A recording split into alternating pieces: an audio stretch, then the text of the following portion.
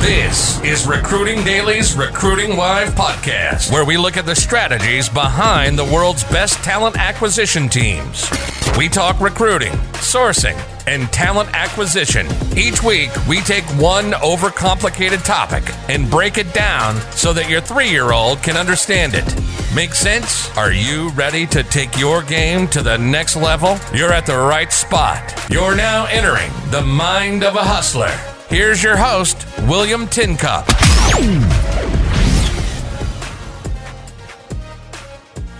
All right, we're talking features, benefits, and attributes, the ins and the outs of product marketing. Yeah, I tell the story about Tom Peters writing a book back in the 90s called The Brand Called You. And it was, I think the cover was a Tide logo.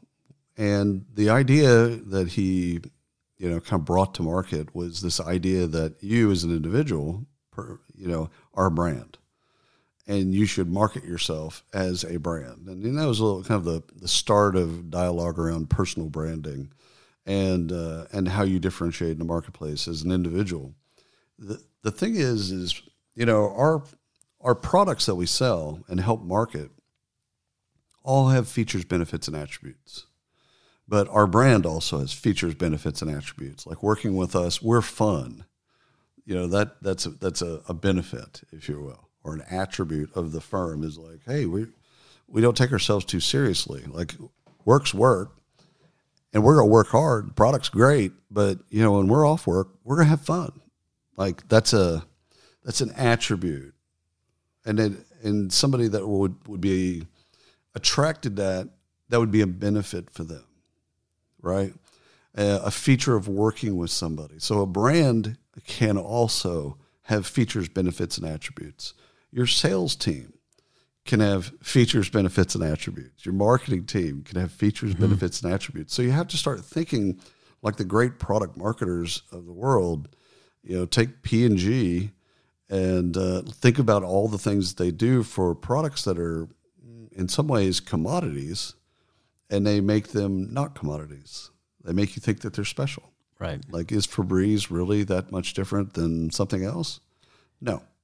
I disagree. Yeah, of course you do. Because you believe in their product, their features, benefits, and attributes. I believe in Febreze. Yeah, as you should. In general, I believe in it as well, especially in certain areas of the house. So the thing is like we have to have that, put on that mentality of, okay, what are the features, benefits, and attributes of working with us? Right. So the product people are going to do their bit. Like we don't have to think about the product folks. They're already thinking features, benefits, and attributes. That's their 101. We have to, as marketers and salespeople, we have to think about it. What's it like to interact with us? What's it like to work with us? What's it like to not work with us? Like all of those things become kind of a dialogue that we can have with ourselves and also have with people. Like we should mix that into the vernacular. Like, hey, working with us is like this. Here's the features, benefits, and attributes of working with Ryan. And it becomes a part of your language. Right. But it also becomes a part of like, this is what you get. Like, so again, there's no drop off between what they expect and what you deliver. Right. You're the same company online. Yep. As you are in person. So, right. And I think this is a really difficult job to do. It's difficult to talk about in some respects, but it's much harder, obviously, to do as a job. But how does a marketer convey the features, benefits, attributes? How does a marketer convey that to, and let's just say we don't necessarily have to talk product marketing. We can talk recruitment. Right. How does a recruitment marketer, how does a marketer convey that message to the outside world, to a potential prospect who's doing research online and maybe sees a job description? Sure. Again, it's who you are. So this can't be something that's outside of who you are, right? We can't lie to people. So there's that. Yeah. If we're kind of, again, that fun-loving, work hard, play hard culture, then that better and that better be what we actually are. Right. And the New York Times wrote an article, I think it was last year, maybe the year before, about Amazon being a bad culture, quote unquote bad culture. And the truth of the matter is Amazon, if you looked at really like what the article was about, they're all workaholics. They're all type A personalities. There is no work-life balance. It's a Shark Tank. It's meritocracy based. Like when you say all those things, they're loaded with this language like those attributes are bad. That's those attributes right now. You could take those attributes and apply them to every hedge fund in the world. Every stock brokerage firm in the world has the exact same attributes. And so are they bad? No, they might be bad for you. So when we market a job, we market the truth. And if it repels just as much as it attracts, we've done our job. And that's where we get employer branding and recruitment marketing incorrect most of the time, is we think it's just about attracting people. Right.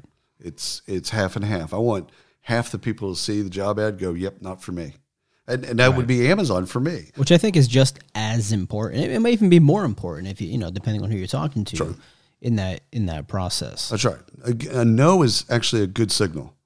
Like someone looked at the ad, they consumed it and said, no, not for me. Great. Yeah. That is great news, because instead of you coming through the funnel and us falling in love with you and you falling in love with us up until the point where you're like, yeah, culturally we're not, or attribute wise, we're not the same because of, you want me to be a workaholic and this, that, you want these things. I can't provide those things. Right. You've been listening to the Recruiting Live podcast by Recruiting Daily. Check out the latest industry podcasts, webinars, articles, and news at recruitingdaily.com.